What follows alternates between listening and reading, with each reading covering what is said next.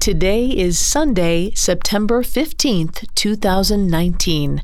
On this day in 1963, the 16th Street Baptist Church in Birmingham, Alabama, was bombed by members of the KKK. It was the third bombing in 11 days, sparked by a federal court order mandating the integration of public schools. But what cemented this latest blast in the public consciousness was its terrible consequences: the death of 4 young girls innocently waiting in the church for Sunday services.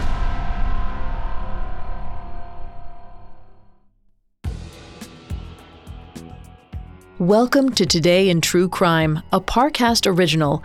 Every day we flip back the calendar to this date years ago and recount one event from true crime history.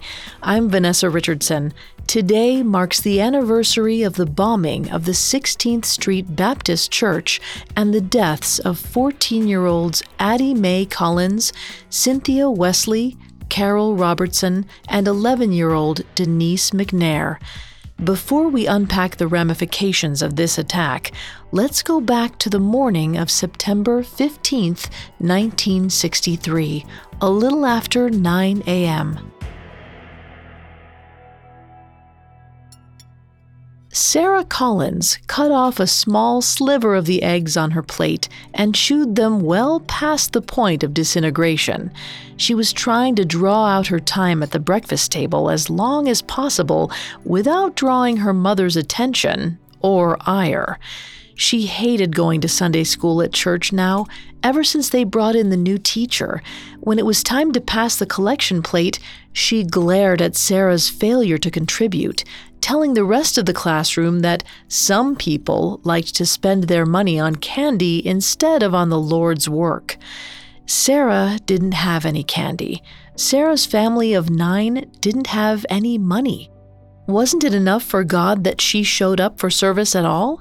Instead, the new teacher humiliated her week after week. Sarah's mother finally looked up from feeding the baby and realized that Sarah still hadn't finished her breakfast. She clapped her hands to get her daughter's attention, telling her to hurry up. It was almost 9:30. If Sarah didn't get a move on, she'd miss Sunday school. Exactly, thought Sarah. Though their mother urgently rushed them out the door, Sarah and her 2 sisters, Addie Mae and Junie, took their time walking to the 16th Street Baptist Church. They played a friendly game of keep-away, tossing Junie's small purse back and forth, each one of them taking a turn in the middle. Just as she'd done at the breakfast table, Sarah tried to buy as much time as possible during the 17-block trek. Their dilly-dallying worked. By the time the girls reached the corner of 16th Street and 6th Avenue, Sunday school was already underway. Instead of joining late, an even worse offense than stiffing the collection plate, Sarah and Addie Mae hid in the women's restroom in the basement until the end of class. Junie, who was in high school, left to join her friends in the choir room upstairs. When the class finished a little after 10 o'clock, a few other girls from Sunday school came into the basement bathroom: Cynthia Wesley, Carol Robertson, and Denise McNair. They were happy to see the Collins sisters and lamented their absence that morning. Addie Mae quickly provided an excuse. They were helping their mother with their younger siblings. Today was Youth Sunday. All 5 girls wore crisp white dresses for the occasion. On the 4th Sunday of every month, the children and young adults of 16th Street Church were in charge of all church administration, serving as the ushers, the choir, and the speakers. Then after service, there was a barbecue with dancing. Sarah sat on the couch in the restroom, watching the other girls primp in front of the mirror before the start of service. 11-year-old Denise smiled, showing off the gap in her front teeth. 14-year-old Carol read a few lines from the small Bible she kept in the pocket of her church dress. 14-year-old Cynthia Wesley fussed over the lace bottom of her slip, peeking out beneath the edge of her skirt. As the girls finished up in front of the mirror, Denise asked Addie to retie the sash on the back of her dress. Sarah watched her sister reach out for the pieces of satin, but never saw her finish the bow. Suddenly, an explosion rocked the foundation of the church, tearing a 7-foot hole in the wall and sending bricks and glass everywhere. It was the loudest sound Sarah had ever heard in her life. She screamed out for her sister, "Addie! Addie!" Sarah was blind and could hardly breathe. The air choked with dust and smoke. Her face and arms stung, her whole body covered in needling cuts. When she touched her cheek, it was wet with blood. For a few moments, all she registered was screaming and chaos. Then Sarah heard, but still couldn't see, a few men picking their way to her through the rubble. She felt one of them scoop her up in his arms. He cradled her to his chest and carried her outside to an ambulance. At the hospital, doctors pulled around 24 shards of glass from Sarah's face and neck. More pieces were still embedded in her eyes, leaving her mostly blind. The doctors didn't know yet if her sight would come back. In the meantime, Sarah lay in her hospital bed in a fog, thick pieces of gauze protecting her closed eyes. That afternoon, Junie came to visit. Sarah's first question was about Addie. Where was Addie? Was she okay? Junie stroked her hand and told her everything was fine. Addie hurt her back in the explosion, and she was being treated by doctors too, just like Sarah. She promised that Addie would visit her the next day. But later, when Junie stepped into the hall, Sarah overheard her tell a nurse that one of her sisters had been killed in the bombing. Addie was dead. Sarah didn't ask why Junie had lied to her. She understood those motivations. What she couldn't comprehend was why someone wanted to hurt her sister. Why would someone put a bomb under a church filled with children?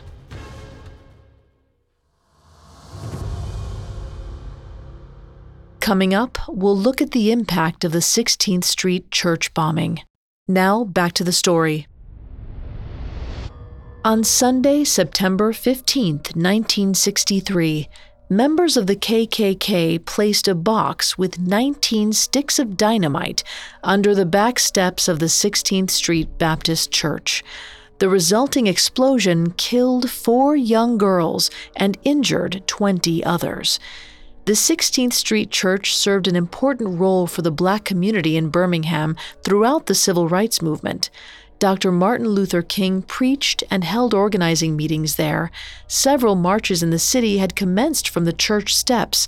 It was a rallying point for equality, which is exactly what made it a target for white supremacists in Birmingham, one of the most heavily segregated major cities in America.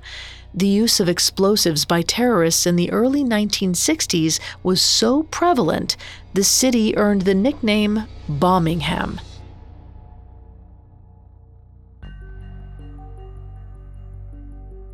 In the weeks leading up to the 16th Street bombing, 2 events motivated the attack.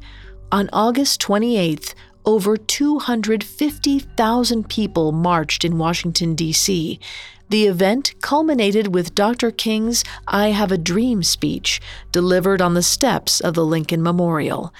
Soon after, a ruling came down from a federal court that mandated Alabama take steps to integrate their public schools. The decision set off a rash of bombings, but none were as devastating as the 16th Street Church. At the sound of the explosion that morning, hundreds of Black neighbors rushed to the church. When they heard about the deaths of 14-year-olds Addie Mae Collins, Cynthia Wesley, Carol Robertson, and 11-year-old Denise McNair, the crowd of 2,000 rioted and marched through the streets of Birmingham. The local police were quickly overwhelmed and called for reinforcements. Alabama Governor George Wallace dispatched 300 state troopers and 500 National Guardsmen to quell the situation. In the chaos, 2 more children were killed. 16-year-old Johnny Robinson was confronted by police for throwing bricks at a passing car flying a Confederate flag. In the argument, he was killed by a shotgun blast to the back. 13-year-old Virgil Wade was riding his bicycle a few miles outside Birmingham when he was shot and killed by white neighbors. The police determined that there apparently was no reason at all for his death, other than the general racial tensions that erupted on the 15th. White supremacists lauded the attack on the 16th Street Church. Reverend Charles Conley Lynch told his fellow Klansmen, quote, "Those responsible for the bombing deserved medals, and the 4 young girls who died there weren't children. Children are little people, little human beings, and that means white people. I say good for whoever planted the bomb," end quote. But for most of Birmingham and the country at large, the death of these innocents was a shocking wake-up call. It eliminated the sense of progress that had been buoyed by the March on Washington 18 days earlier. At a funeral for 3 of the 4 girls, Dr. King once again took the stage, this time to deliver a eulogy. He said, in part, "God still has a way of wringing good out of evil. The innocent blood of these little girls may well serve as the redemptive force that will bring new light to this dark city. Indeed, this tragic event may cause the white South to come to terms with its conscience."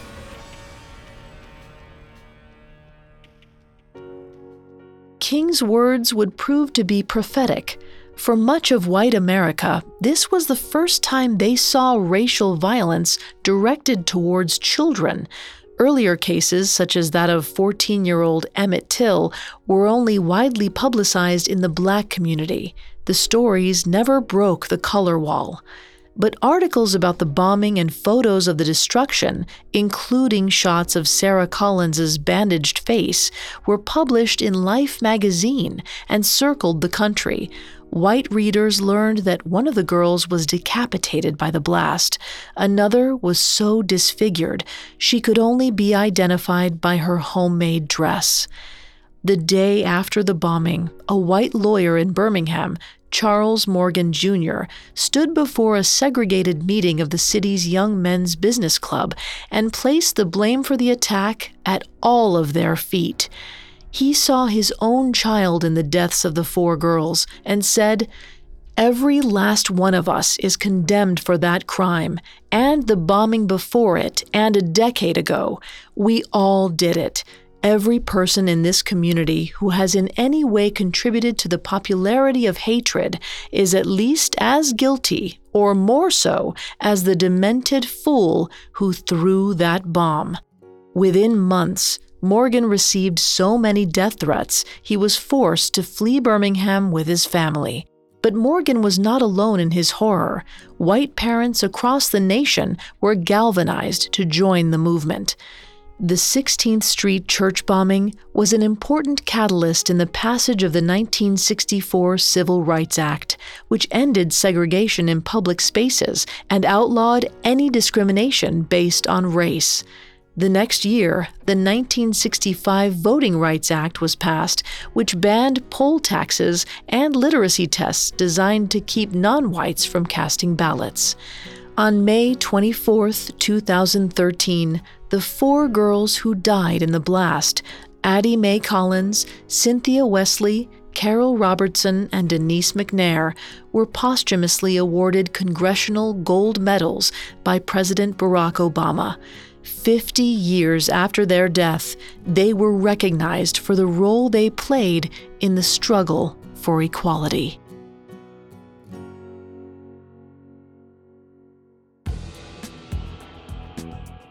Thanks for listening to Today in True Crime. I'm Vanessa Richardson.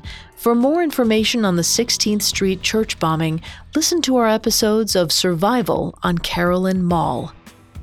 Today in True Crime is a Parcast original. You can find more episodes of Today in True Crime and all other Parcast originals for free on Spotify. Not only does Spotify already have all of your favorite music, but now Spotify is making it easy for you to enjoy all of your favorite Parcast originals like Today in True Crime for free from your phone, desktop, or smart speaker. To stream Today in True Crime on Spotify, just open the app, tap Browse, and type Today in True Crime in the search bar. At Parcast, we're grateful for you, our listeners. You allow us to do what we love. Let us know how we're doing. Reach out on Facebook and Instagram at Parcast and Twitter at Parcast Network. We'll be back with a brand new episode tomorrow in True Crime. Today in True Crime was created by Max Cutler, is a production of Cutler Media, and is part of the Parcast Network. It is produced by Max and Ron Cutler, sound designed by Carrie Murphy, and production assistance by Ron Shapiro and Paul Liebeskind. Additional production assistance by Maggie Admire and Travis Clark. This episode of Today in True Crime was written by Abigail Cannon. I'm Vanessa Richardson.